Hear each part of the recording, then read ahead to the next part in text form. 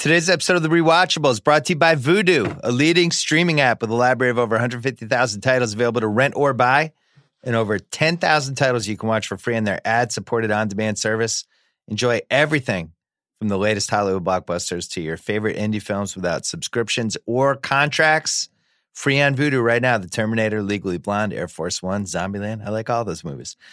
Go to vudu.com/rewatchables to sign up and start watching today. That is vudu.com/rewatchables. We're also brought to you by theringer.com, the world's greatest website, where you can find all of our awesome pieces, the Ringer Podcast Network. And if you love the Rewatchables, you can even find Rewatchables $19.99 on Luminary. We did The Insider last week, the three of us. Truly unhinged podcast. Yeah. Yeah. And now? If you always wanted to hear Al Pacino talk about the Knicks. Yeah, it's a lot of And Pacino. then imagine three guys doing Al Pacino talking about the Knicks. It's there. Well, now we're going to talk about the Hangover and we're the best three friends that anyone could ever have. Best. Here we go. What happened last night? Am I missing a tooth? Whose baby is that? Check its collar or something. I looked everywhere. Nobody's seen Doug. He's not here. Where's your car, officer? All right, everybody act cool. Let's just get it and go. What's going on? I lost a tooth. I married a whore. How dare you? She's a nice lady.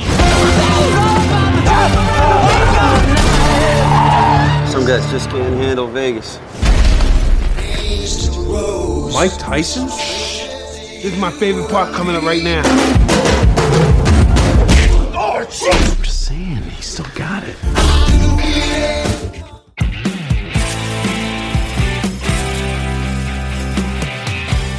All right, The Hangover. God, this was a satisfying movie. 2009, end of a really, really fun comedy decade, and the one that did the best, that put it all together. I saw this movie in the theater with Adam Carolla, and he actually was sad at the end of it because I think he saw this $500 million movie that he probably could have written with somebody else just go up in flames. It's funny. One of those ideas anyone could have had, but and it's they like just one did of a those great things job. where it's like it's right in touching distance. You're like, how did nobody think of this before? They just capitalized on it. This thing was a monster, and 10 years later, which the anniversary is this month, it's really fucking funny still. It just is delightful to watch. I love it. This really is the definition of rewatchable because it's on cable a lot. I always get sucked into certain scenes, but watching it beginning to end, I just love it. I feel like it's getting better. I was going to say, I feel like it would be useful to just completely table what's aged the worst in this whole conversation. Like, we shouldn't even do it. No, it would ruin what's fun about the movie. No. I was going to say what's aged the worst is Ed Helms' glasses frames. I'm really not into those, like, little rectangles. Yeah, sure. Yeah. I didn't like Fat Mike Tyson was kind of a bummer. He's in better shape now. He in I better wish they shape? should CGI his pot belly in this movie. Like get a little George Lucas going? Yeah. But that's like, this movie's so satisfying and also really interesting to rewatch in the context of what happened to Bradley Cooper because I think this was the movie when we realized he was a major star. And he wasn't even the biggest star in this movie in terms of like impact because I think this was the Galifianakis breakout movie. But Cooper's just so good in this. He's perfect. And that led to Limitless, which just led to the Cooper era.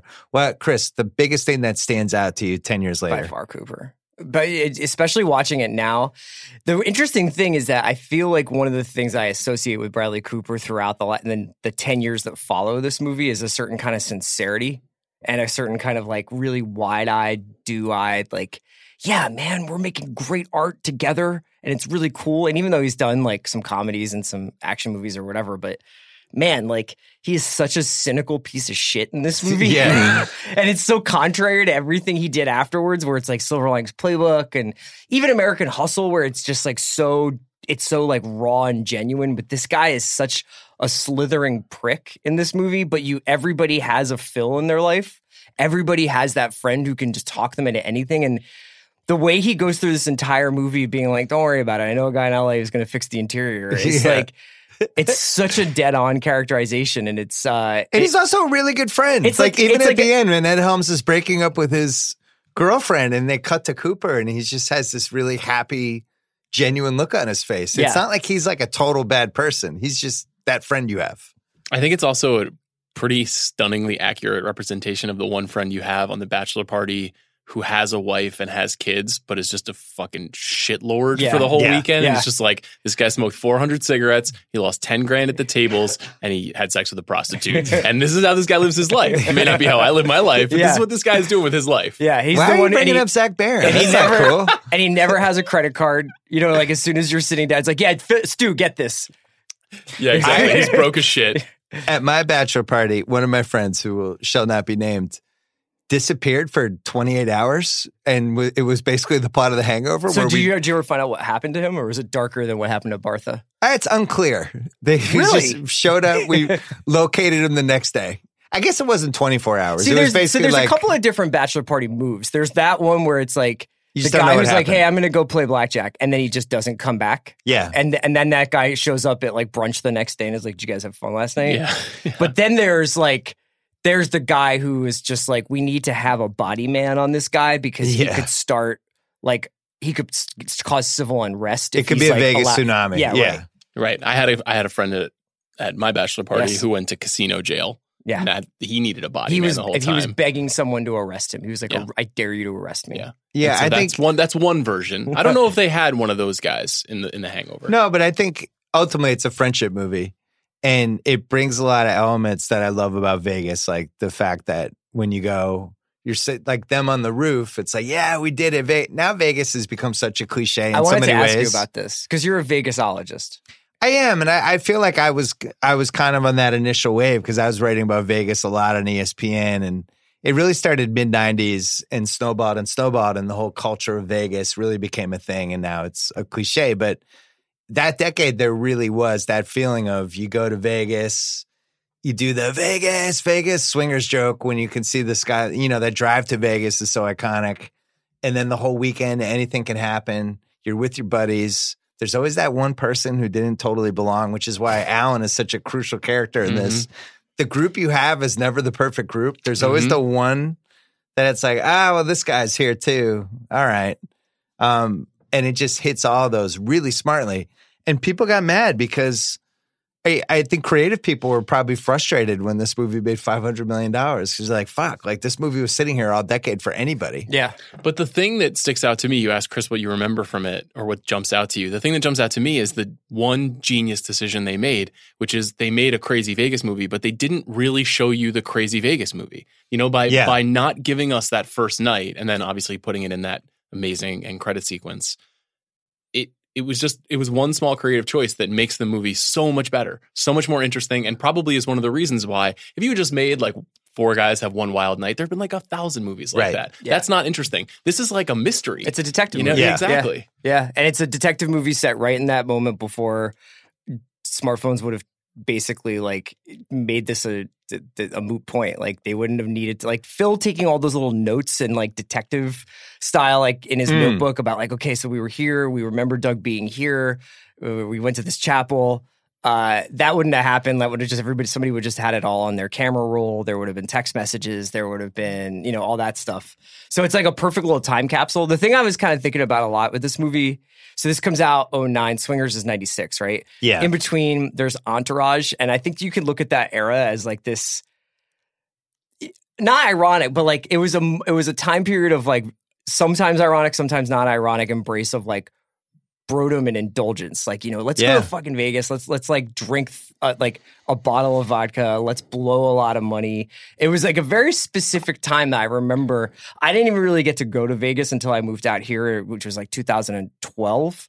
But even going to Atlantic City and stuff like that, I remember that being kind of a factor. It was like a weird 10-year run there. Rounders is part of that too. Yeah. I remember for my old website, the biggest column I wrote was in March 99. I went to Vegas for the weekend with my buddies and I just wrote a whole piece about it. Like a really long, here's a running diary of what happened. Isn't there something with like somebody pissing in a plant The Undertaker. Or something? Yeah. I pissed next to The Undertaker. So that was like one of the big stories from it.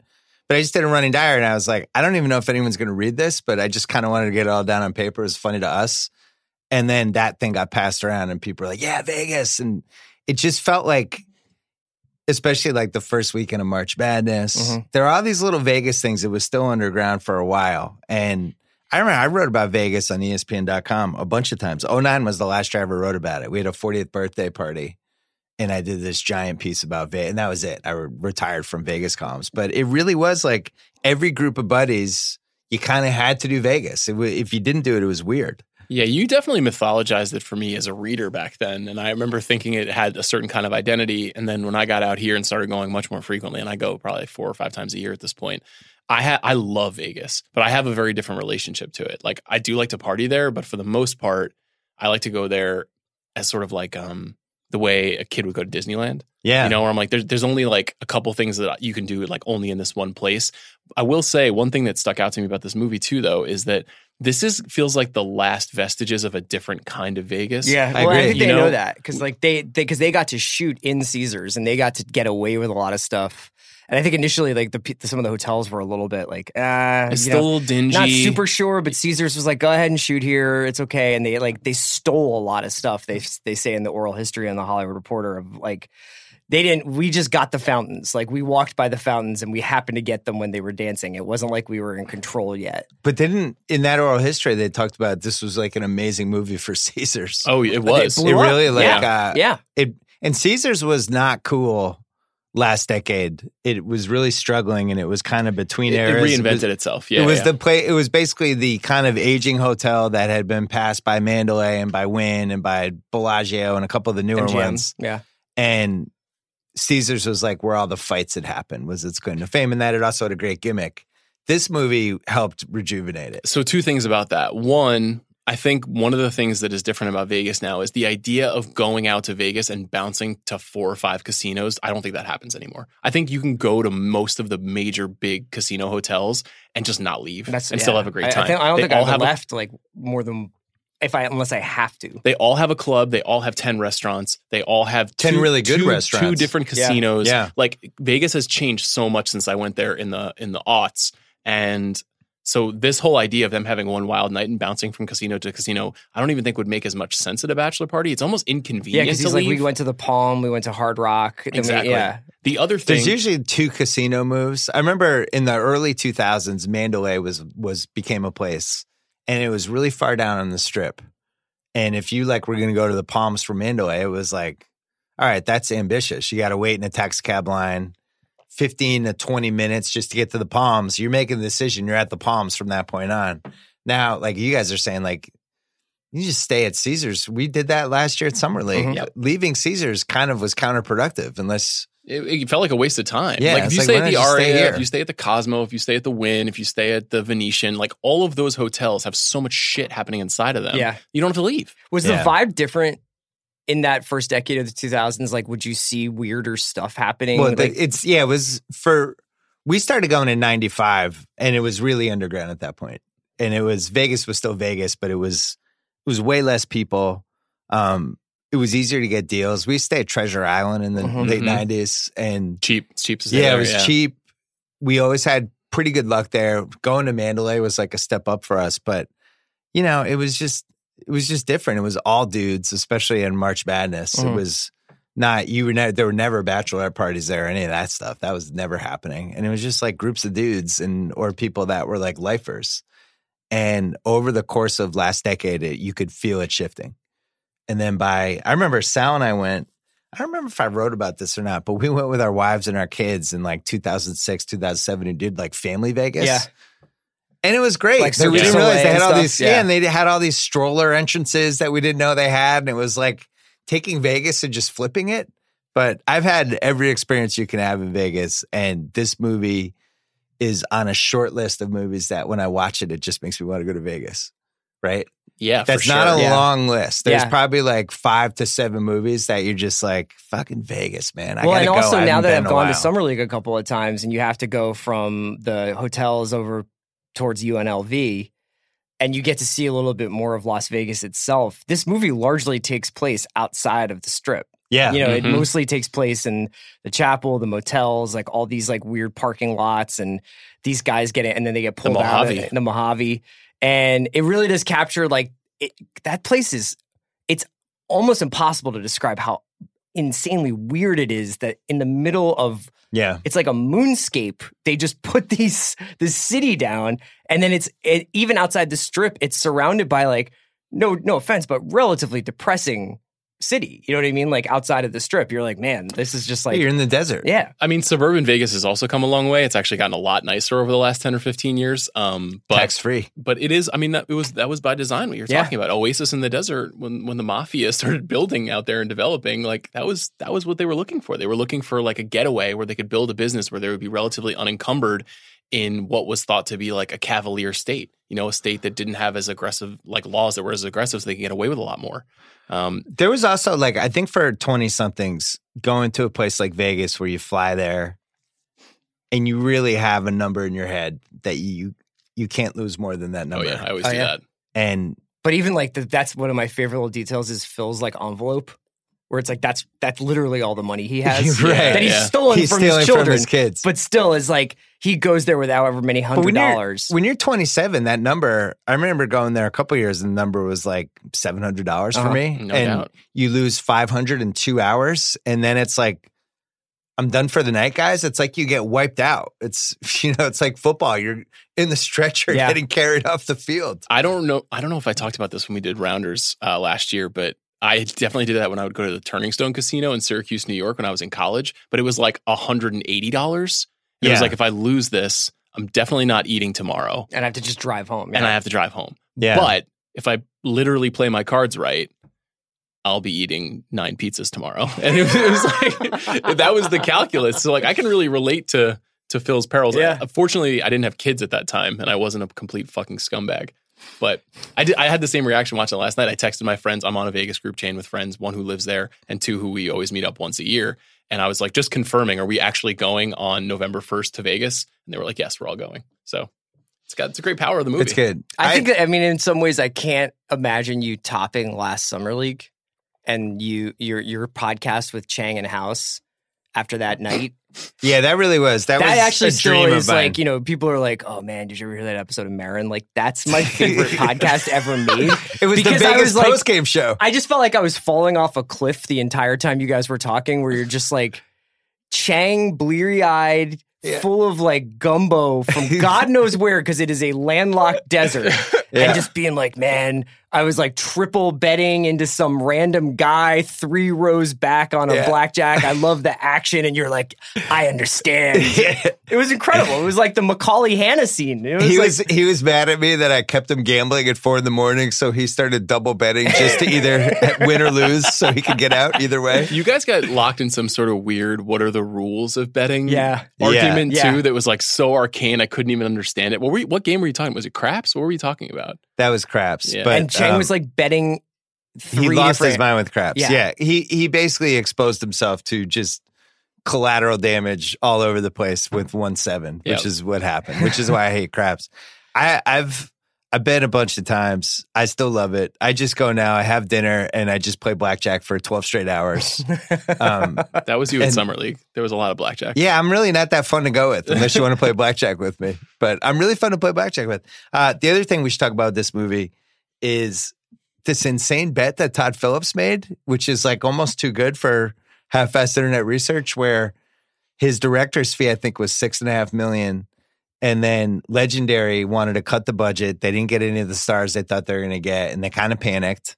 And like, we'll still do this, but you got to cut your fee in half. And then we'll make it up to you if it makes certain money. And Todd Phillips is like, well, what if I don't take a fee, but you give me points? They're like, great. And Todd Phillips ends up with 16% of the movie. Unbelievable. And makes $80 million and knew he had them over a barrel, and probably still is making money now from the streaming and Amazon Prime, all that stuff. Because they all negotiated as a quartet for the next 2, right?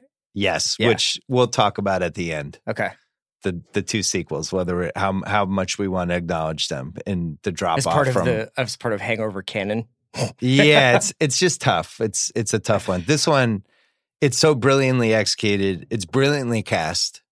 The four people, 3 of them were great. The 4th one's a throwaway because Doug ultimately doesn't matter as a character. Like, you could have put John Krasinski or somebody more famous in the Justin Bartha role. I don't think ultimately it really matters. The other three are perfect. There's only one performance in the whole movie I don't like. Maybe we can save it. Yeah, I think I probably know what that is too.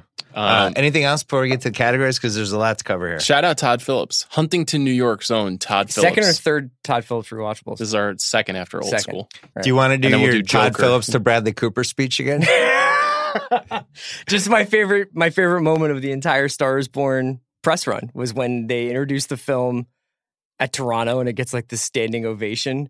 I can't even remember the exact wording of it, but Cooper's just like, this is really all about this moment when Todd Phillips left like a greeting card for me and it just said, I want you to believe in you the way that I believe in you. And I knew I could make a Star is Born. The best. The best. Cooper in this movie, before we go, before we hit the categories, could Leo have done this part? No, not this way. Matt Damon? Probably. I think those guys are both a little bit old. I'm saying 2009, so Matt Damon 10 years ago. Cooper's 34 in 2009. Okay, so Matt Damon early 2000s-ish. Probably. You think so? Yeah, because I think he can be an underrated shitheel. You know, for he could have gone School Ties, Matt Damon. Yeah, I was thinking Courage Under Fire. You know, or like Saving Private Ryan. You know, he can be like a little bit of a dick. I think that the key here is that Cooper had a little like less to lose. You know what I mean? Oh, like, no doubt. He kind of is playing with an image where he's just like, because he says he was like working in theater in like Western Massachusetts when Todd Phillips is like, let's do this. So it's not like he's going to throw away the Bourne franchise by presenting Phil the way he does. Right. And it's kind of like Phil is super extra, man. Like Phil is really a lot. Who would you put in the Bartha role if you could have cast a better or more famous actor? Because I'm not sure somebody could have done better in that part because it was probably the worst written part of all of them. I mean, he just had the least to do, right? Bartha, I guess Bartha's on The Good Fight. Like I don't really know anything about him. Yeah. I didn't have any relationship to him. I guess he was kind of an up and coming guy. He had done some TV stuff before this, but what is he even doing besides that one moment where he's like, they look at the photos at the end of the movie? Not much. Nothing, right? He has some stuff in the beginning. Galifianakis, that one was funny because when we were doing Kimmel the first year, and Kimmel had access to all these really up-and-comer comedian dudes that he had worked with on Crank Anchors and just he was dating Sarah at the time, so in the comedy circles. And Zach was kind of a legend in the underground LA comedy scene. And we had him actually come on. I think he guest hosted once, but he would come on as his twin brother who was like, who was this crazy version of Zach. And so it became this running thing, like I was Zach's brother. And he was a big part of the show. And I think everybody who worked on the show was like, that guy's going to be famous someday. Mm-hmm. And then he had the VH1 show, or maybe did that before, but it never really happened. You're right. The VH1 show got canceled before that. It never really happened. And then all of a sudden it happened in like the biggest possible way. The VH1, I don't think I ever saw it. Is the VH1 show pretty straight? Like, it's weird. It was super weird. It's like hyper kooky Johnny Carson. You know, he's like doing the traditional talk show format, but it's like he was wearing like a jacket with a t-shirt underneath it, and there was like a weird set that was like neon and had colors. It didn't work. It was 8 years ahead of its time. Mm-hmm. If it was like 2009, it would have worked. Okay. It was kind of like a Twitter show, channel too. More than a real TV show. So it's fun to see him. I loved him. He's just incredible in this. I loved him in the Live at the Purple Onion comedy special that he did, which was legendary among people who were aware of that special too. And he does that to the two characters. He does the split Galifianakis character in that special. And it was like a hybrid of sketch and him just doing stand up at the piano. He would always perform at the piano. Wasn't there like it was either a Comedy Central or an HBO doc about like three comedians on the road? Comedian, the Jerry Seinfeld one? No, it was like the Dane Cook one? No, it was like Zach. Oh, Maria Bamford. Yeah, I remember that. Comedians of comedy. Yeah, Patton Oswalt. Yeah, and Patton Oswalt. Yeah, and it's like them on the road. And that was when I first, I think that's when I first came across that was his generation, him. Pat and all those dudes. So this movie, $35 million budget, made $467 million. Won a Golden Globe, which I had totally forgotten, for Best Musical Comedy. Yeah. Unbelievable. Sold 8.6 million DVDs and Blu-rays in the first week when it was released. This was kind of the last movie of that DVD, Blu-ray, I have to get it era, which I feel like this decade just kind of died. Definitely. Yeah. Yeah. That whole market is gone. Because I remember, like, my wife loved this movie, and when it became available for pre-order, she pre-ordered it. She's like, I can't wait to own this, not understanding that in 5 years we wouldn't be watching DVDs anymore. Rotten Tomatoes, 78%. Roger Ebert, He loved it. 3.5 stars. Of course. Raj has been Big crushing it. Yeah, he's on the having a great rewatchables 2019. All right, we're going to do the categories first. A quick break. If you're a podcast and movie fan like we are, check out Luminary. They've launched a bunch of great original shows you can only find on their platform, including a spinoff of this show, The Rewatchables 1999, where we dissect some of our favorite movies from one of the all-time great years in film.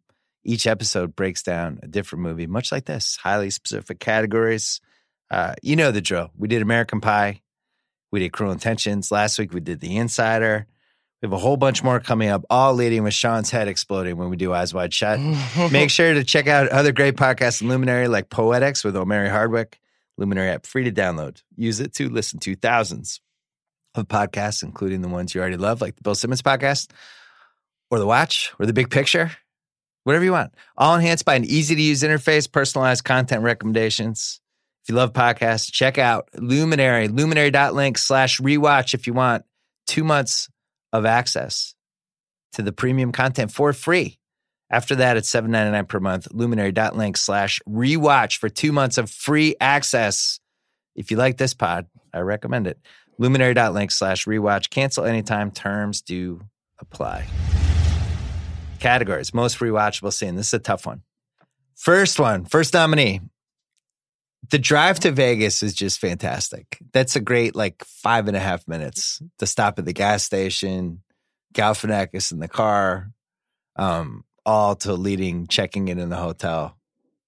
Really enjoyable. Also, just really good bit with just Phil starts drinking as soon as he gets in the car, which is definitely a thing that there was always two guys at the bachelor party who would start getting fucked up on the way there. It's way too early. Yeah. And then them realizing that realizing even on the car ride that Galifianakis has 17 screws loose and the whole thing. So that's one. Waking up in the hotel room. Phenomenal. Not knowing what happened.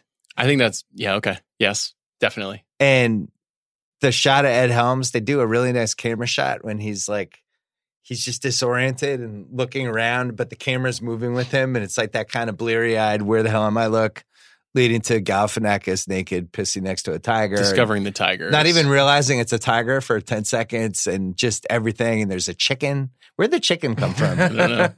And it's just a mess. Everybody's sleeping on the floor. And the woman sneaking out. The woman sneaks out. It's a really smart scene that just sets up everything. Next one. Brunch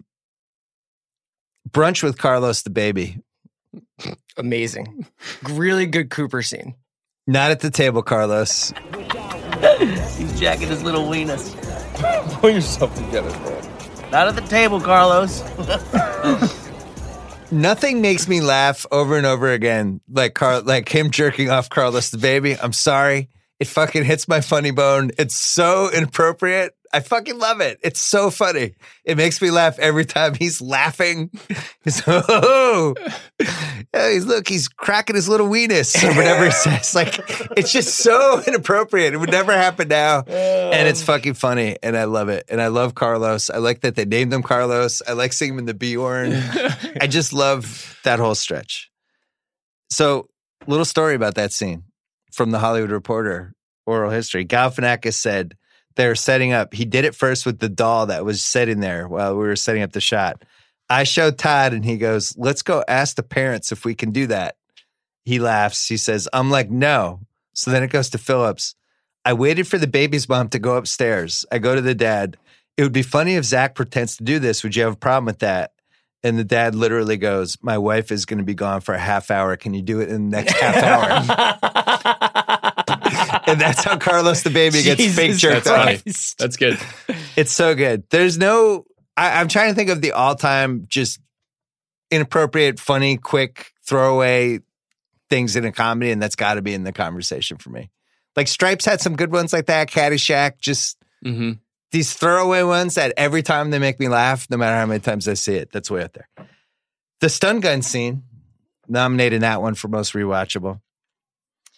Tyson reviewing the security footage.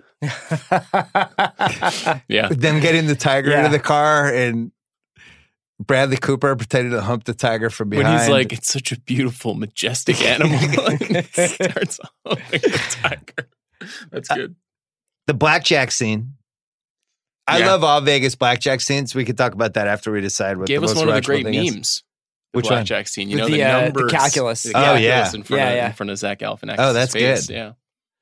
And then the wedding reception is just awesome with the Dan band and Ed Helms breaking up with his girlfriend and just all of it. I just really enjoy it. I had kind of forgotten that whole scene. I didn't realize the movie had that much life left when I was rewatching it, but that part is really After good. they It's find like him, another 10 minutes. The after Dan they get Band's back. like, once again, just they go 2 for 2 with grand slams in each comedy appearance. They're going for it in this one. Yeah. My Lord.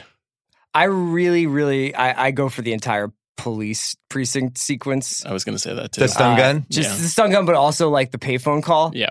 And him like leaning over to make the payphone call and the kid coming up and taking a cell phone picture and him kicking the phone out of his hands.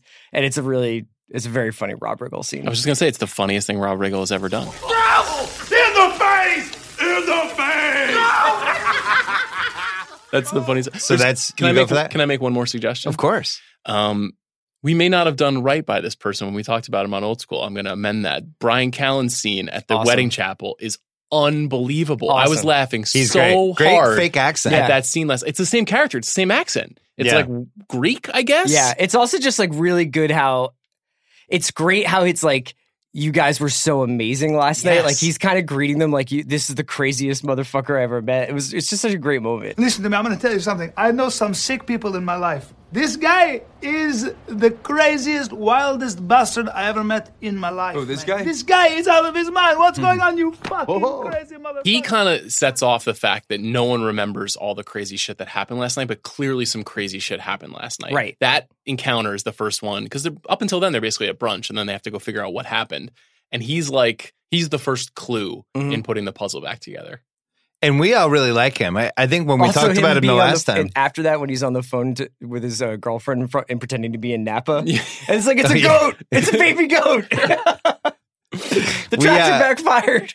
We were saying, like, we just thought that guy should have been one of the guys that is talked about from this decade. He never found the right role, so he was in these supporting things, but I just think he's really funny. Brian Callen's Greek grifter character should definitely have his own series. Can Todd Phillips adapt that character into a bigger film? That's right. I'm voting for Brunch with Carlos the Baby and the Bjorn elevator. And the Bjorn elevator to the brunch is my favorite part of this movie. And I actually, about 4 weeks ago, my son, we were flipping channels and it came on. Not good, Bill. Jesus Christ. Not good. What are you talking about? He sees worse things every day. This is a step up from the stuff he could watch on YouTube. Zach Galifianakis' character gets a blowjob in this. No, I movie. didn't show. I got to cut away from the prosthetic credits. dick is visible in the movie. Cut away. He did not see the closing credits. Ben Simmons and Alan Horn both didn't see the credits before this came out. He didn't see that. But we started watching during the drive. And it wasn't like I was like, hey, we got to watch this. We just started. I was just like, oh, I like this scene. And then he's like, what's this? And we started watching it. And he was like dying laughing. But all the Carlos Is he like, stuff. can I go to Vegas now? No, he really liked Zach Galifianakis. Okay. Everything that guy did in this movie, he was dying laughing. But he really enjoyed it. He also liked Ken Jeong's character, which was complicated. Can't say the same. Yeah. All right. What's aged the best? I really like the soundtrack in this movie. Yeah. It's a lot of generic, predictable songs, but they're all perfectly executed and make sense with the plot. And there's no really bad choices. Yeah. It's not like, it's not like the Dazed and Confused soundtrack. It sounds a lot like what guys who were going to Vegas right around there Yeah, were it's just listening to. well done. And the gambling scene is specifically the blackjack with the numbers, but the music they're playing in that, and just it's really smart. I think it was probably Well a couple crafted. years. I don't know how old it was, but I remember that T.I. song being huge. Live Your Life. Yeah. That was a huge song. Yeah. Yeah. By the way, that's still a big song. I think we were just talking to, this is my office, talking to somebody who was at a wedding, asking them what songs. Oh, Tommy. Tommy's sister just got married. Like, what were the songs? Is it still the same songs from when I was going to weddings? And it was like very few from this century have been added to the wedding mix. Mhm. Like Hey Ya with Outkast. But I think that T.I. song's probably in there, right? Yeah, it might be in the mix. I think Bruno Mars. Yeah. Probably Adele. It's probably a handful of people. It's a good ringer piece for us. Sure. What songs this century The new have been wedding added canon? to the new wedding, whatever. One of the like underdog ones that I've heard at like 18 weddings, although it probably speaks more to the weddings I go to, is 1901 by Phoenix. Oh, yeah. Yeah. Yeah. It's because you're a hipster. One thing I like about Todd Phillips movies. I think I heard it at your fucking wedding, by the way. Well, you know, come what may. I like that Todd Phillips is like, fuck it, I'm really into hard rock. Yeah. Yeah. You know, like the Danzig song at the beginning of the Danzig movie. was a strong move. Yeah. And, you know, there's the Metallica and old school. Like, he's just kind of like, it's okay to be into super aggressive, like, pop metal. Yeah. Well, speaking I of enjoy music, the Dan Band is also aged the best. I think future generations are going to be like, why didn't they play the Super Bowl halftime show? These guys should be the biggest stars in the world. It's so funny when he does. He's setting it up with that everybody's dancing, and then it's like, just a tip, and like, she just gets super inappropriate really fast. Rachel Harris as the girlfriend from hell, incredible character, really great. Yeah, it is. What's she so angry about? She just takes every stereotype you would have in that movie, and they're like, we're just putting this on steroids, HGH, and every drug we have. We are going to make her the worst character of all time. It's really funny. She shows up at the wedding, and she's so mad at him. And then when he turns it on her, it's really, I don't know, it worked for me. I thought she was good. The you fucked a waiter on a cruise bit is really funny. And then when he leaves and Galifianakis is like, she what hates does he semen. say? Yeah. That was the irony of it. The elevator scene which starts with Todd Phillips, who always throws himself in the How many cameos. times That does whole Todd scene's Phillips really go funny. down on a woman in one of his movies? Isn't it happening? really like, good. It's like his calling card. everyone? I don't know. He's got a brand. It's like you know? Hitchcock walking across the It frame. is. Yeah. It is his version of that. Another what's aged the best when they're on the roof and Alan starts reading that letter, and it's like, "Hey guys, Hello. How about that ride in? I guess that's why they call it Sin City. Ha ha ha. it's just like, hey." Then there's another cut where they cut the first part of it, but it's the three of them, and he's got the baby Bjorn. They're going toward Heather Graham's hotel, and he's finishing what he's saying, and he's like, "It's got Ted Danson and Magnum PI and that Jewish actor," but they don't set the three men and the baby part up. It's just the end. It's really subtle. It's just really nice. Speaking of that, Alan says that whole thing about it's not legal, it's frowned upon, like masturbating in an airplane. And Phil says, I'm pretty sure that's legal too. And Alan goes, yeah, maybe after 9/11 when everybody got so sensitive. Thanks a lot, Bin Laden. It's not illegal. It's frowned upon, like masturbating on an airplane. I'm pretty sure that's illegal too. Yeah, maybe after 9/11 where everybody gets so sensitive. Thanks a lot, Bin Laden. Thanks a lot, Bin Laden's a classic. That might have been the hardest I laughed when I was watching it. I like after he wins all the money when they're in the car and he goes, Alan, you're the man. And he's like, you are too, Phil. Like he has no idea how to like be one of the guys. They did a really good job with this movie of always making it clear he doesn't know how to interact. And the copying Phil stuff is really funny. Like just aping everything that Phil does as the movie goes on because he so desperately wants to be like him is really well done. Yeah.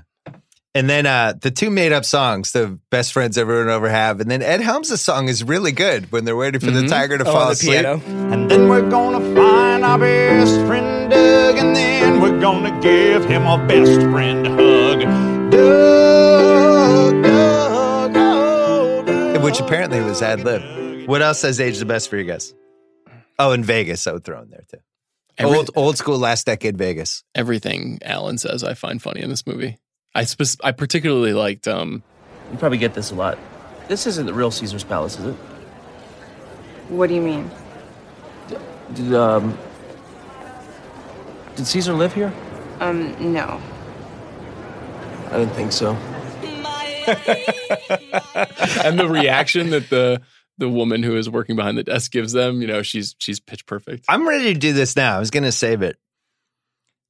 How high is Alan in the Pantheon for comedy movie characters? So who's he in competition with? Like, first of all, good question. I think the criteria has to be, has there ever been anybody quite like this character? Mm-hmm. I don't think it can be the star. I think it has to be somebody who you didn't necessarily was going to realize a star, but basically did a stealing the movie type thing. You know, like Will Ferrell in Old School, I think is a good, like Frank the Tank, but John Candy in Stripes, Bill Murray in Caddyshack, Ted Knight in Caddyshack. He's in that Rick conversation. Moranis in Ghostbusters, maybe? No? Did he like have you doubled over? I think Bill Murray is more the. Well, he's fucking hilarious in Yeah. it, but like Rick Moranis is like, you don't find him that funny in that? No, I do. Who was in There's Something About Mary? Was there a candidate for that one? Well, everybody is really funny in that. Everything Matt Dillon says kills me. The And there's Matt something Dillon about Mary. teeth. And also Chris Elliott too. And there's something about Mary. Going way back, Michael Keaton in Night Shift. Billy Blazejowski. That was like he made him a star. Are we talking about the star of the movie? No, it can't be the Talking star. about the person coming out of nowhere and stealing the movie. It has to be somebody that's wasn't the biggest star in the movie, but then had just had this part. Like that, Steve Carell and Anchorman, like something like that. yeah. Steve Carell and Paul Rudd in Anchorman. Yeah. McLovin. McLovin. Oh, That's McLovin. a good one. That's Craig. a really good one. That's a good Way one. to go, From the Craig. bleachers. Like that one. Even the bad scenario of this would be that weird character in Wedding Crashers. Well, when they're going for it and it backfires. I was going to say Melissa McCarthy in Bridesmaids was like this. Oh, That's yeah. great. That's That's a great. good That's one. the perfect one. Yeah. That's the perfect Yeah, one. where you were just like, who the fuck is that? Yeah. That person's hilarious. Yeah. So whatever this category is, Galifianakis is in that conversation where they Well, you could just say like Galifianakis is aged the best in a lot of ways. breakout comedy, like coming out of this movie, you're like, oh, that a lot of things are going to happen for that person. John Candy was like that in Stripes. I didn't watch SCTV in 1981. I knew people like to pretend they did, but I didn't even, it was on in the middle of the night. And I knew him as Ox. That was the first thing I'd ever seen him in. And it was like, I love this guy. Yeah. He's mud wrestling people. And so anyway, big winner, Galifianakis for What Stage the Best. Anything else for What Stage the Best? I honestly was just surprised by how well the movie stood up. Like when I finished it with my wife last night, we were like, that movie is fucking funny. Yeah. I was expecting, because I don't have as much of a rewatchable relationship to it. I don't watch it as much on cable as you do. So going back, I was like, I wonder if this is going to work. And it really, really, really just in total held up. I think you could even be more specific and be like, the actual plot of the movie is good. Yeah. Like the actual, like what happened to them is really well done. Which And if it falls apart there, if they didn't have that, it would have just been, if they didn't meet Jade and they don't meet Mr. Chow and they don't meet, everybody else along the way, you're kind of like, what are we doing here? But when they're like, he's on the roof, you're like, oh shit, he's on the roof. Black Doug figured it out. And What Stage the Best, another one that I think would just be the brevity of the movie. There's really not a wasted section. And all the great movies have at least like, all the great comedies have a 5-minute, 8-minute stretch where you're just like, eh. This is also probably the last one, because the next phase of movies after this is the Apatow era, where everything is like 2 Apatow. hours and 10 minutes. And, this movie's an hour and 35 minutes, basically. Yeah, long shots like 2:20. It's We're still in that era. I wouldn't change a thing. It was one of those things when the DVD came out, I was excited to see what the deleted scenes were, because you knew they left some stuff. Oh, the end credit sequence, too, I would say has aged really well. Just that as like a convention to just put all that stuff in there, the way that they did it was really great. They pretty much invented Marvel right there. It's funny. I had that for What Stage the Worst. Great take.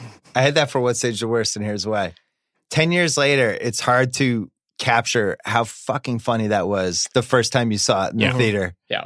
Because it was like, the movie was really good. In the theater, everybody's laughing their ass off, super satisfied. And then they're like, hey guys, found this camera. And it's like, wait, what? And then the pictures, and it was just so good and so fast. And Wayne Newton's in there, and Carrot Top, and all Galifianakis is getting blown. And it's like, what is happening?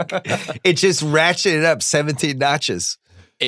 It's hard to end comedies too, and have people walk out feeling like, oh, that was so funny, because inevitably they have to like wrap up the story. You can't have a big comedy set piece at the end. So that was a genius way to have people walk out of that theater and be like, that's my favorite movie I've ever seen. Like, I remember people feeling that way. That was the funniest movie I've ever seen, is what people said, because the last thing they saw was Carrot Top, Wayne Newton, and Zach Galifianakis getting blown. I can't remember another movie ending with the biggest laugh. Yeah. Because I feel like in the theater, the people were laughing the hardest at that. So in a weird way, that's aged the worst, because now everybody knows it's coming. The sequels have aged terribly, and I'd rather not talk about them. It's almost like easier to pretend 2 and 3 didn't happen. I mean, they've basically disavowed 3. They have more or less come out and been like, we definitely just did this for the money. Right. Yeah. Two has moments. Right. 2's pretty dark. Yeah, 2 is it Thailand? Yeah. Yeah. Yeah, that talk about what's aged the worst. There's some what's aged the worst in there. The surprise Mike Tyson cameo has aged the worst for this reason.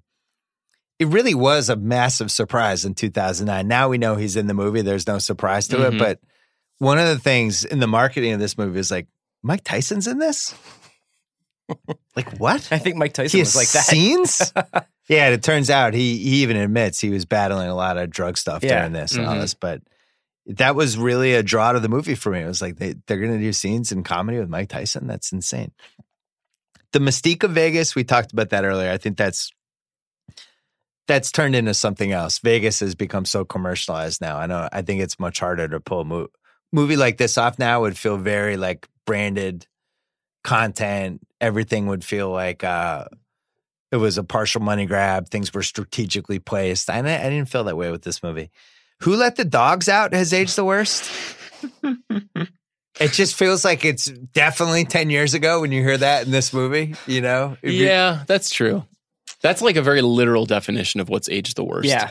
Is being able to play a song like that in a movie and not have it seem like a complete joke. But I feel like they're even making it a joke back then, because doesn't somebody right before it plays say like, who let the dogs out? And then it starts like, who let the dogs out? Let the dogs out, you know, like, who let the dogs out? Who brought this guy along? Who let the dogs out? Who let the dogs out? I said Justin Bartha just because he didn't come out of this being really famous, and it's like if Sudeikis had been in that part, would that have added to the mystique of this movie? I don't think it matters. But he's not in the movie, so I don't think it's like, you can't be like, man, if they had just put Gyllenhaal in it or something, that would have been great. Gyllenhaal would have been amazing. CR and I saw Bartha once out in the wild. Yeah, we were at a wine tasting. Let me tell you something. He's enjoying life. He seemed really happy. He was thriving. This is probably 2012. He dated one of the Olsen twins for a while. He was dating her at the time. She was present. He seemed like he was having a ball. My wife and I went to the SOS hotel for dinner once, and they were sitting one table over, and he was dating her, but it was with both Olsen twins. And then Galifianakis showed up, and we were like, LA is so fucking weird. Like, it's just like, we just saw this movie 6 months ago. That's one of the nice things that maybe we missed this for what's aged the best, but these guys obviously really became friends. Yeah, true. Well, they knew each other before him. Yeah. That was part of the thing, is that I think they were all like social acquaintances at least. That's why that's why I'm ultimately with the Bartha thing, because they did seem like they're genuinely friends with them, and the they do all feel like bad. they're friends. Yeah, exactly. The final what's aged the worst is probably the winner, the Ken Jeong playing up the tiny dick crazy Asian stereotype. Not great. It's not great. It was funny in the moment. Just read Donnie Kwak on The Ringer. He wrote Donnie about Kwak it wrote last year. about this last year. It's not great. Any other what's aged worse for you? The only other thing that I thought was a little weird going back to see it was Bartha's fiance accepting the idea of them staying one extra night and getting back the day of the wedding. I was like, we have that covered in nitpicks. Okay. We're not going to do the homophobia at all? Eh. Okay. It's just it's there. I'll be curious to see if that sort of thing ever happens in movies again. No, it will not. You don't think so? No. There's a couple of lines that you'd be surprised if you ever hear a line like that again. Yeah. Casting what ifs. They almost cast Lindsay Lohan as Jade. Phillips decided she was too young. That's now spun into a revisionist story that she turned it down and it was the biggest regret of her career. He's adamant that he did not cast her because she was too young. Mm-hmm. Lohan in this movie would have felt very 2009. I also liked having Heather Graham in it. I'm not sure how I feel. I don't know what version of Lohan they're catching in 2009. Not a good one. No, I think Heather Graham is perfect for this. I completely agree. I think her being a little older makes it work better.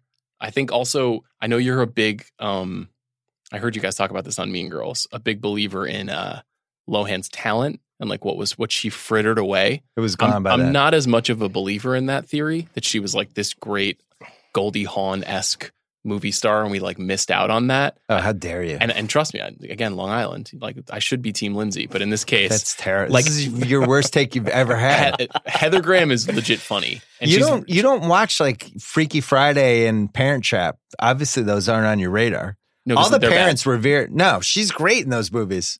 Parent Trap, she's amazing. She plays two different people. One of them have an English accent. And she's flawless. It's fine. She's like Meryl Streep in that movie. Amazing stuff. She's like a 17-year-old Meryl Streep. She's like Meryl Streep. In that movie. She's 17-year-old Meryl Streep in training. Freaky Friday? She's not as good in that one. Parent Trap, she's great. Okay. I meant to have the Heather Graham conversation with you. Let's go. So it starts with 6 Degrees of Separation. Mm-hmm. Well, one of my favorite indie movies. I think it's way Drugstore back. Cowboy. Actually, if you're going way back, she's in one of those teen movies way back when, right? Like License to Drive or one of those Corey Haim type of movies. I would often get her confused with Terry Polo. No, come on. That's raining here. God's crying. At Sean's Lindsay Lohan take. She's fine. License to Drive, Twins, Drugstore Cowboy. Yeah, and then she goes 6 Degrees of Separation, and then Swingers. And by the end of that run, I'm just completely in love with Heather Graham. Oh my God. And I'm like, there's nothing more she could do on a movie screen that she can't have my heart more. And then Austin Powers happens. And now I'm like, can I just send her money? Can I just send her my items? She might have been my number one crush in the 90s. For everybody.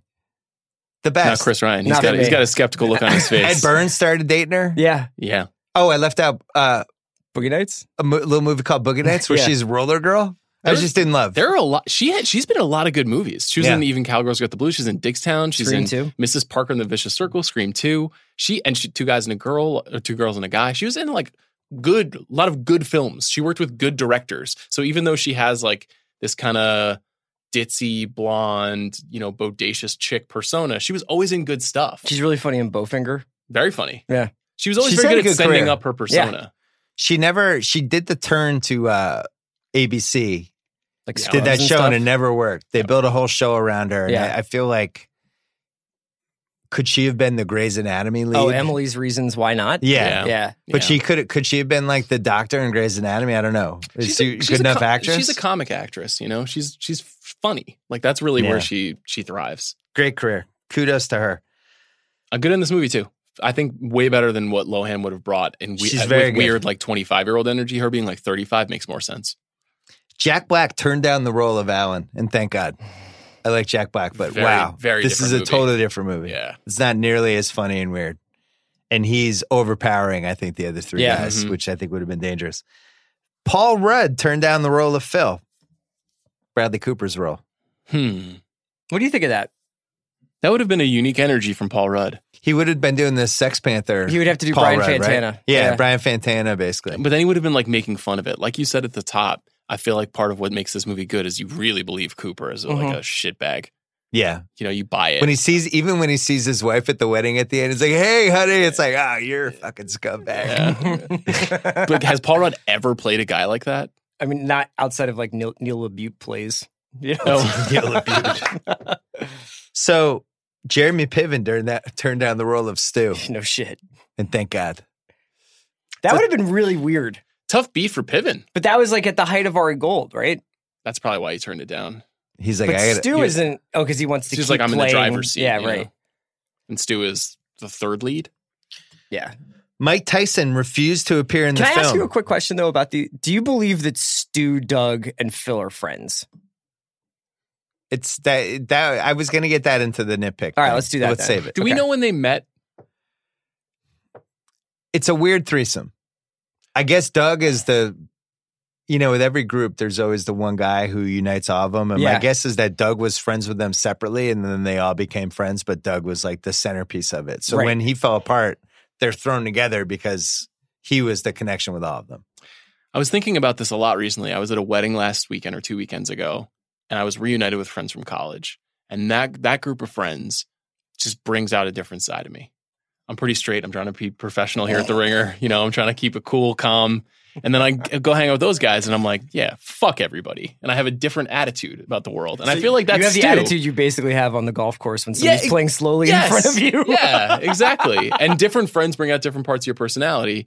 And I feel like Stu, when he's with his asshole girlfriend, is one guy, but when he gets around Phil, it brings out like a different part of him, and you understand it a little bit better, and you understand why he was pulling his tooth out at a strip club. He's honestly one of the most polite and nicest people I know, but like if you have, there could be like a 75-year-old woman playing in front of us, and she's clearly arthritic, and he'll be like, I gotta go fucking talk to her.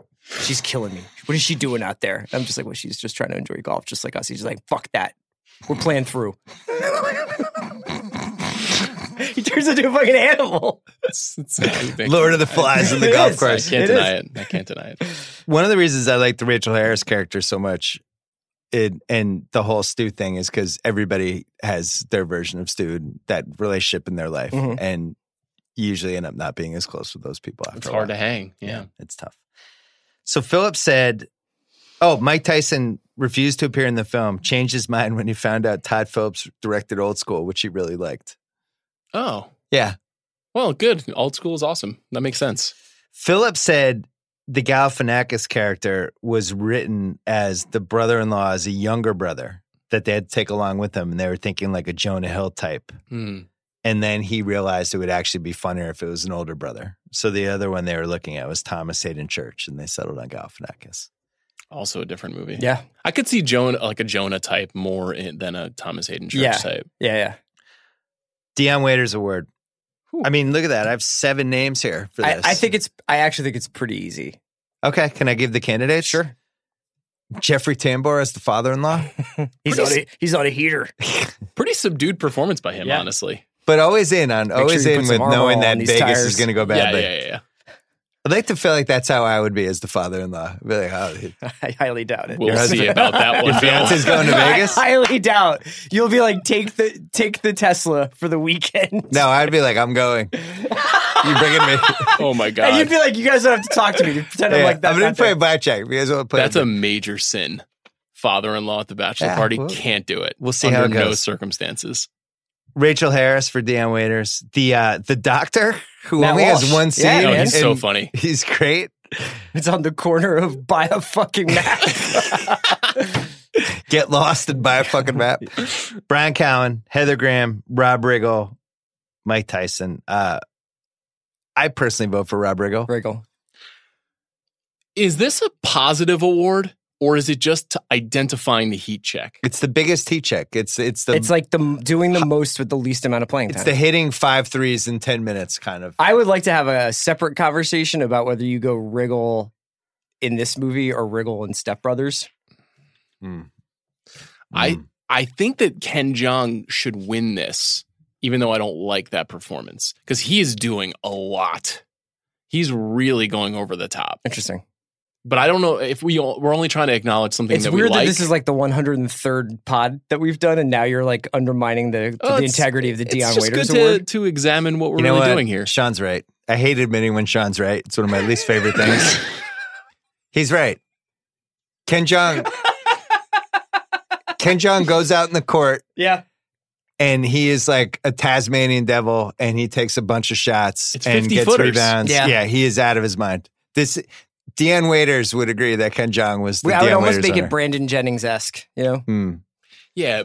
Riggle is like Montrezl Harrell, you know? You're like, you really need that guy. Yeah. You really need in the The face. energy off the bench. But This movie made him a he's star. not Austin Rivers, you know? Yeah. I mean, he definitely vaulted him to another level. He's really funny, and he made me laugh. He I is mean, funny. there's a couple things that are obviously we don't have to litigate now, but half-assed internet research.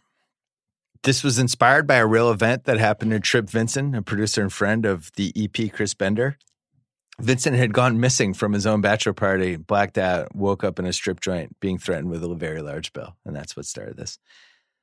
The missing tooth from Ed Helms. I always thought this was amazing. It actually was really missing. It was not CGI. But was it a false tooth that he had in his mouth, or he didn't actually pull a tooth out of his head? No, he had a dental implant. He was missing an adult incisor, and he had dental implant as a teenager, so they pulled it out, and he was just missing it. So he was doing this while doing The Office. Which is insane. And he would fly from Vegas to Van Nuys and go shoot The Office 4 all in the day morning. and then go shoot Hangover all night. And he said if you go back to watch this part of The Office, he seems completely out of his mind, and like his voice is slurred because he had like a fake tooth in. He said he was just drinking Red Bulls, and because any scene they filmed at night, he was also doing The Office. It seemed like. Do you guys like Ed Helms? I like him in this movie, not, but that's okay. I like him in this movie. Yeah. Okay. I'm not an enormous. It's not actually like Ed Helms. It's as much as like the guys that he plays. I'm just kind of like, I don't know. Not my favorite. You don't like that type? Andy from The Office? Yeah. Well, not Andy Greenwald. No, Greenwald's fine. Your podcast partner. Yeah, he's one of the most successful comedy actors of his generation. I know. He's been in a lot weird. of big movies. Even like Vacation made a lot of money. We don't think about him ever in that context, but it's like he's been in a bunch of animated movies. He was in a Night at the Museum movies, and then We're the Millers. He's in Vacation. He's in Tag. Like he's in a lot of big studio comedies. Yeah. Yeah, it's weird. He's almost like one of those athletes that you never have a conversation about. Yeah. Who's like his counterpart in the NBA right now? Like CJ McCollum. Yeah. Great. Although when you're in the playoffs, all of a sudden people are talking about him. But just somebody who's been really good for a while, but nobody would ever be like, hey, I'm leading my podcast today with CJ McCollum. Yeah,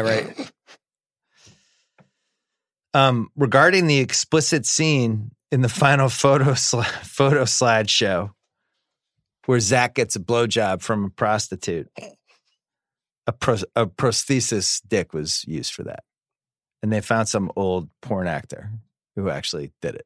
So there you go. I don't understand. All the actually did what? Who gave him the prosthetic. Oh, I see. Great. This is what a great podcast. It's half-assed internet research. They sold the script for $2 million. John Lucas and Scott Moore was rewritten by Jeremy Gerlich and Todd Phillips, who added the Tyson, the Tiger, the Baby, the Police Cruiser, a whole bunch of stuff. And then they went into like WGA dispute about getting back got a on little it, ugly. right? The 2 songs were improvised.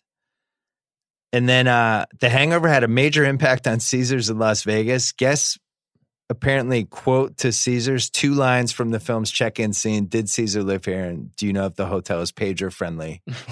Apparently, if you're checking to Caesars, just don't do that. They've heard that joke. Mm-hmm. They're not going to laugh. It's awkward. Don't. Okay. And then Galifianakis improvised the line, I didn't know they gave out rings of the Holocaust, and they couldn't decide whether to keep it or not. That was going to be my best line. It's the funniest thing in the movie. The ring I'm going to give to Melissa. You remember my grandmother's Holocaust ring? Fuck. She's wearing it. Okay. I didn't know they give out rings at the Holocaust. Yeah. So they decided to keep it. Let's take a quick break. Talk about Vudu, a leading streaming app with a library of over 150,000 titles available to rent or buy, from the latest Hollywood blockbusters to your favorite indie films. They launched an ad-supported on-demand service with over 10,000 titles you can watch for free, including classic movies and TV shows. You can get, we mentioned some of them before, Terminator, Legally Blonde, Air Force One, Zombieland. Check out all of them. They are the presenting sponsor of our Rewatchables podcast, where we are covering Neil! Oh no, my son! Dead Poet Society. It's coming up. Watch it on Vudu before you tune into our next episode. Vudu available whenever you watch TV. They make it easy to access all your favorite entertainment with the click of a button. Enjoy Vudu on your smart TV, Roku, Chromecast, iPhone, Android, online, whatever. No subscriptions, no contracts, just free entertainment. I actually went to my Vudu. It has the My Movies section on Vudu, and I suddenly have like 25 movies on there because they keep roping me in with these Apatow 5-packs, like just want to have them. Get to watching, man. Yeah. Vudu.com/rewatchable. Sign up, start watching today. VUDU.com/rewatchables. Apex Mountain. Justin Bartha. Ed Helms doing The Office at the same time. 2 for 2. So I would definitely say Cooper, no. Is it Galifianakis Apex Mountain or is Due Date? I vote for this for Galifianakis. I once again find myself confused by the category. If Todd Phillips? 100%. Yeah. Todd Phillips. Probably Galifianakis too. When you're hugely successful and it's also like you have the most creative cachet, and this is just the peak when it was all going great. But Todd Phillips was not, I mean, this was 6 years removed from Old School, and he made School for Scoundrels, which was not a hit. And then all of a sudden after that, everything he does is a big deal. I think when you make $70 million for a movie, it's your Apex Mountain. Yeah, agree. Rob Riggle? He had like a sitcom on CBS, you know. The Dan Band? I think Wedding Crashers. Agree. Really? Yeah. I prefer them in Wedding Crashers. But then they repeated it in Hangover. What is the other move that the Dan Band has? Yeah, true. Like, how are they not going to repeat it? Ken Jeong? Yes. Or Community? Whatever. I don't really care about Ken Jeong. The Joey Pants Award given to, I had one more Apex Mountain. Vegas. Whoa. Yeah. More than like Sinatra at the Sands? I'm just throwing it out there. I say no, but I just want to have the conversation. Can't be. Casino? I'd take Casino over this. What do you mean? For like Vegas. I'm just saying, was Vegas in 2009, was this Apex Mountain for Vegas? I think Vegas is making more money than ever, so probably not. Is it as cool as it was in 2009? I don't know. I wasn't really going very frequently then. You're the only one who can tell us that. This was right after the housing crisis started, but we hadn't realized it yet. And they were building on these hotels. And then the housing crisis basically demolishes a bunch of casinos there, but it hadn't happened yet. Mm-hmm. I think... I'm going to say yes. I think Vegas is like pop music. You know, it's like, it's ever replenishing for young people. Vegas was in trouble 5 years ago. Joey Pants Award given to the best that guy or that girl in the movie. Black Doug? Mike Epps. So he's Mike Epps. He can't win this. He's pretty famous. Yeah. He's pretty famous. I agree. Yeah. What about Rob Riggle's sidekick? She's funny. I don't know her name. I don't know her name either. She's a worthy Joey Pants winner. Yeah. Because I don't know what her real name is. Who else is in the mix here? We kind of know who everybody else is. Mike Tyson's bodyguard guy. Who's Doug's fiance? Oh, yeah. I don't know what her name is. Her name is Sasha Bareilles. Okay. And fun fact about her, she is now no longer acting. She is a professional poker player. No shit. Oh, let's give it to her. Wow. That's great. Is there anything you think is better than when somebody gives it all up to become a professional That's why poker he loves player? Shannon Elizabeth. I His don't dream is recall to ever saying that. Sit at the table with Shannon Elizabeth. Like, is that, you know, like some people, they're like, man, that guy moved to Vermont to work on his book of short stories. But you're like, it's quitting everything to become a poker player. That's his jam. I would be really, really happy. Just crushing podcasts in my AirPods, playing for 14 hours a day. Sitting 2-5. Listening to old big pictures. Yeah. Sean doesn't have the balls to do it. Oh my God, Simmons. Bill challenging me to step down from the ringer to pursue my dream. This is what happens in this room. It gets He's so a coward. hot and it gets so weird. He can't even handle the Commerce Casino. He's going to quit to be a poker player. That's true. The Commerce Casino kicks my ass. If there's an old guy with a little oxygen thing coming in his nose, Fennessey's ducking that thing immediately. The fucking thing is I can't hack it because I sit down on a Saturday with all the fucking fish tourists and I can play great. And I sit down on a Wednesday with some guy who was in the Navy for 40 years and he annihilates and you're like, me. thank you for your service. Yes. Here's some money. That's why I'll never do it. I can't make a living doing that. Picking nits. God, I got a couple here. There's no way that room costs $4,200. It really bothers me. You think it's more? Oh, yeah. It's way more, right? That's what I thought, yeah. 2009, it's probably 8 to 10, and I would say now that's like a $20,000 room. It literally maybe it was is, like yeah. a day of, it's open, we haven't booked it yet. We can get the, like, isn't there like a rate you get when you... No. I don't know. Maybe that was a Caesars approved trick to lure people to try to stay in a villa. Right. It's a great nitpick because there's no way that room is I may have missed it. $4,200 Do they ever have reaction. to like be held accountable for the damage they've done to that room? Well, I have that coming up. Alan was the bride's brother. Mm-hmm. They didn't look alike at all in any way. There's no way they had the same parents. Yeah. Alan must have been adopted because there's no way that those two have the same I'm parents. going the other way. I feel like he does look like Tambor's offspring. Oh, but the fiance does not. I just have to ask, how did they steal the tiger and get it into their hotel room? I know it's like, oh, last night was crazy, but how did they actually get the tiger into the Caesar's Palace? You don't actually want the answer to that question. But how did they get it in the Caesar's Palace? You could go to Vegas. You could be there at 5 a.m. There's still a ton of people in like the lobby. And there's never a time when you can sneak anything through in Vegas. That's true, but I did like that bit from Cooper in the oral history where he's like, the thing about Vegas was that we would be showing up after a night shoot at like 5 a.m. with like tiger scratches across our chest and people wouldn't blink. Well, that is true. People would just be like, that guy got his ass kicked tonight. A tiger, they would blink though, I feel like. Sure. Also, where'd the chicken come from? I don't know. It's better left unanswered. All right. This is why we pick nits. Yep. Nobody ever thought to check the roof. Just one straight day of looking for Doug, and nobody ever thinks, hey, we should check out the roof where that mattress landed. Ed Helms has this epiphany 24 hours in. It's a bad job by all of them. Couple notable things about this. One, these guys are stupid. Let's put that out there. They're definitely dumb. Yeah. 2, they were roofied. Yeah. So they're probably not operating with a full And they think deck. that Doug was with them at dinner. Like, they're like, I think Doug was here. I think, and then they get misled to think that they had Doug with them all night. Yeah. Yes. Doug Doug telling them after 2 hours that he found $80,000 of Bellagio chips in his pocket. I'm sorry, I'm leading with that in the first 7 minutes. That's a very Bill Simmons note. Just hey guys, I'm super sunburned, but good news. 80,000 chips right here. I'm not remembering when we're in Barstow, getting chips. What do you think they do? They split that 4 ways? Yeah. I think the room damage, which was I had that in unanswerable questions, but we can do this now. The room damage for that room, $20K easy. I'm going to say. 50. There wasn't really that much. If you really look, I was kind of studying it. Vegas charges you $11 for a water bottle. You know that they're going to charge you $300 or $500 for a lamp that you broke. Also, they definitely soaked them on the second night when they said they were staying one more day. There's no question. Yeah. I found it hard to, another picky nit. I found it hard to believe the tiger didn't shit in the bathroom. It's a tiger. He doesn't shit? What is he? Because it's a road game for the tiger? He doesn't want to take a shit? What are the digestive patterns of tigers? They must shit once a day.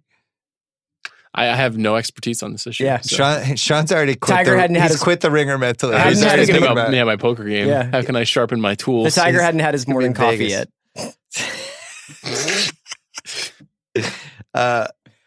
This is my biggest nitpick. No rehearsal dinner for the wedding that's on the Sunday. This is your biggest, more than any of the tiger issues. They had this huge. It is weird. I guess the tigers were the level this huge of wedding, that but no rehearsal dinner. There's a couple of things. One, when Ed Helms hangs up on his girlfriend from the back of the cop car when they're the guys attack them, and he just hangs up, and then they're just let that go to voicemail. She definitely calls the Las Vegas for PD. the next Second 3 hours. She's calling. Doug's fiance. Well, she doesn't know where they are. She thinks they're in wine country. She calls the fiance. She calls a bunch of people and it's just what the fuck is happening? I called. Or probably flies to Napa Valley to kick his ass. And then also just the being yeah, sure, cool, see you tomorrow. Not she doesn't really say that, but the way that it's I guess that is kind of what it was like back then with payphones and cell phones. You weren't expected to constantly be in contact. But the idea that you could just call and be we're going to be a day late for this wedding. But this was 2009. It wasn't 1999. That's true. Everybody has cell phones in 2009. I mean, they have cell phones in the movie. Yeah. There's definitely texting in 2009. Yeah. Bad job on Tigers. Bad job on texting. Great job on everything else. There's definitely 100% a rehearsal dinner on that Saturday night. What are you're not to mention chips? I know. I'm thinking about my game. Not to mention the Sunday. Yeah, what's going on? We broke Sean. The heat in the poker comment. Sean's done. The Sunday outdoor wedding at somebody's house is ludicrous. Why would I not have it on a Saturday? That's a great note. Sunday is absolutely no-go. Nobody wants to get married on a Sunday unless you're saving money. Sunday wedding. I have, and they're bullshit. It's a money save. Best quote. Craig, no getting married on a Sunday. All right, man. You heard it here first. You're fucking your friends over. I didn't know best quote. I didn't know they gave out rings of the Holocaust. It's at the corner of Get a Map and Fuck Off. Here's something I'd like to remind you of. Our best friend Doug is probably face down in a ditch right now. The meth head butt fucking his corpse. Here's something I would like to remind you two of. Our best friend Doug is probably face down in a ditch right now with a meth head butt fucking his corpse. It's highly unlikely. It's true. Bradley Cooper on Alan. Jesus, he's like a gremlin. Comes with instructions and shit. That makes me laugh. Phil was always our designated drunk driver. That was a very 2009 thing that now it's you can't even joke about that anymore. But in 2009, you still kind of could. And then, I do believe that because she's grossed out by semen. And if you must know, he didn't even come inside her. And you believe that? Yeah, I do believe that because she's grossed out by semen. Is just really funny. Any other quotes? We covered everything else. The whole exchange between Alan and Rachel Harris's character after Ed Helms walks away too is really funny. Yeah, fuck off. Thinking about getting my bartender's license. It was a real pleasure meeting you. Fuck off. Thinking about getting my bartender's license. Suck my dick. No, thank you. It's good stuff. It's not a great line, but it's a great moment that I just can't think of anywhere else to put is the way Bradley Cooper behaves when Alan goes on his blackjack run. when he's just like, fuck you to the dealer. And he's like giving middle fingers to the security cameras. Like I've actually seen guys who like get like way too animated and they get way too familiar with dealers where they're just like, are you fucking kidding me, man? Are you fucking kidding me? You're just like, are you going to get put in jail, dude? I do the overhead camera joke a lot. You give the finger? No, if the table's on and run, I'm like, turn it on, put the camera on. There's magic happening right now. But you got to address it because the run is going to stop. So you may as well have fun with it. Could this be remade as a 10-episode Netflix show? By the way, we didn't pick a best quote. Blackjack? What was the best quote? Oh, the Holocaust line. I mean, yeah. I'm going to go to hell for saying that, but yeah. That's the funniest joke. A lot Do of you this have enough movie. material to do like a book of Blackjack? I sketched out last decade the next book after I did the basketball book was going to be like a gambling book. A gambling book. Yeah. And I had it all sketched out. And guess what? Not fun to write a book. I just never wanted to do it again after the basketball book. Cool. Yeah. So there you go. Could this be remade as a 10-episode Netflix show? No. I don't think so. It would be bad. Probably unanswerable questions.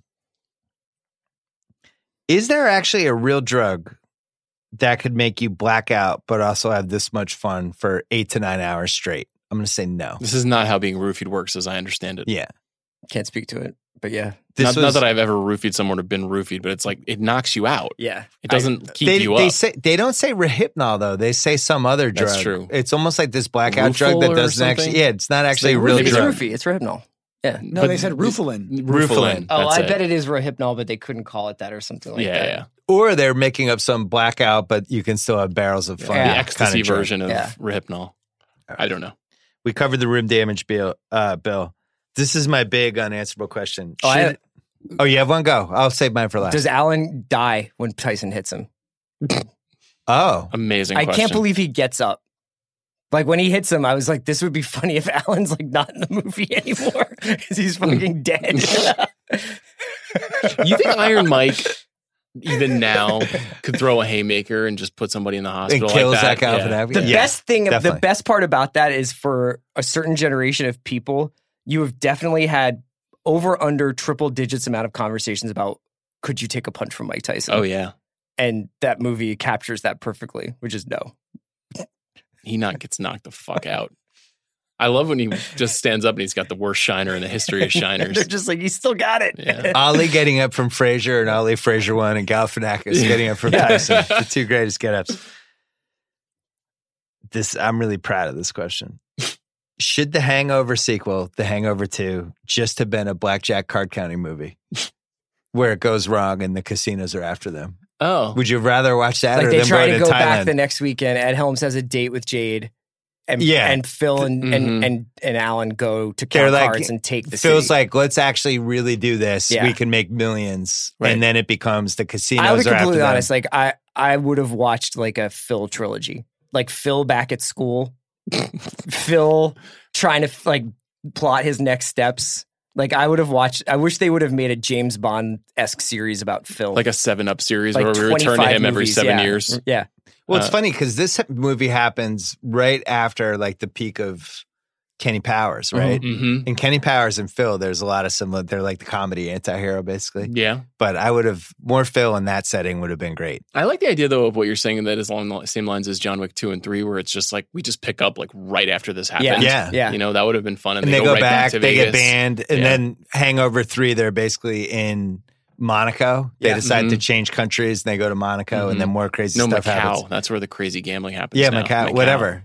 Like them leveraging Galifianakis as this card savant, I think would have been so much better than what they ended up with. Yeah, it got too into like being a gangster movie in the other movies. Who won the movie? Cooper. Agree. It has to be Todd Phillips because he made $70 million, which you just can't. I just think he's I You totally can't get understate it. that. And Galifianakis becomes a star after this. But when you look at what happened since then, you're just like Cooper. See, I think you guys are wrong. I like when we argue about this. I think Galifianakis clearly wins the movie. He's the funniest character in it. Mm-hmm. He goes from being this just random dude who's in comedy circles to being like an A-list comedy star basically right away. And he's still the funniest thing in it 10 years later. But if you read anything about him, I never got the impression that was something he wanted. And that was a question I wanted to ask you guys was, do you think that the guys who made this movie are embarrassed by this movie now? Well, I think Galifianakis is. I think he's super douchey about it. He made 2 more and participates in like dialogue. Like when they did the oral history, it's not like he was like, I'm really ashamed of The Hangover. But the money was irrefutable for him. It's like for a guy like that living on his North Carolina farm. Yeah, he was like a Largo kind of, look at you can't stop playing with the car. I'm We're sorry, so in your head. I'm really thinking about chips, about stacking. You just want to chips. go? Want to end the podcast and go? I did last night after I saw this movie. Craig, who won the movie? It's Galifianakis. Because I remember in middle school when this movie came out, or I guess high school, everybody kill me, Craig. used to like pages. Remember when you used to like pages on Facebook? Yeah. You would create a page for just like a quote. And The Hangover had a freaking page for every single Zach Galifianakis quote, and everybody my age would just be like, "It's a satchel, not a purse." Indiana Jones has one. Like all of those quotes were always. We forgot about that one. Yeah. The satchel has been a what's age the best. A lot of people have the satchels now. Yeah. How's your satchel doing? You been carrying a man purse around? No, but my father-in-law, who I really enjoy, one of his things is he has the belt with the little purse right over his fanny pack. The fanny pack. Yeah. And he's got all this stuff in it, and I can't get enough of it. I make fun of it all the time. Like, old people are the best for a comedy standpoint with stuff like that. Fanny pack is an old man thing. You see that frequently. But the now guys satchel, wear the fanny really pack like it's a bike messenger bag. Yeah, I can't mess with that. Yeah. That's not my look. If we were interviewing somebody for The Ringer, but I mean, before you leave to become a professional after I step down, and they showed up for the interview and they had a satchel on, would you be out immediately or would they have to win you back? What job are they interviewing for? Your job. Let's say editorial. Your job. You're hiring your replacement. Sure, I'd bring him in. You got to bring in somebody who's lesser than you every time, you know? So satchel would actually be great for you. Okay. Yeah, satchel guy, new chief content officer. Yeah. What do you think? I would respect it. I'd follow him into battle. Indiana Jones had one, so. We got to get Sean a satchel. Well, this is fun. I love The Hangover. Vudu. I love Vudu as well. A leading streaming app with a library of over 150,000 titles available to rent or buy. Over 10,000 titles you can watch for free in their ad-supported on-demand service, like Terminator, Legally Blonde, Air Force One. Head to vudu.com/rewatchables to sign up and start watching today. vudu.com/rewatchables. Chris and I are back in 2 weeks. Sean's kind of out on Dead Poets Society a little bit. Neil, my son! I think it's a good movie. I don't have the same passion for it that you guys do. Oh, we have a passion for it. Guess you don't love poetry. Yeah. Nope, just poker. I guess you don't love friendship and what a teacher can mean to a student. That's why I'm moving to Vegas full time by myself. Until next time, thank you.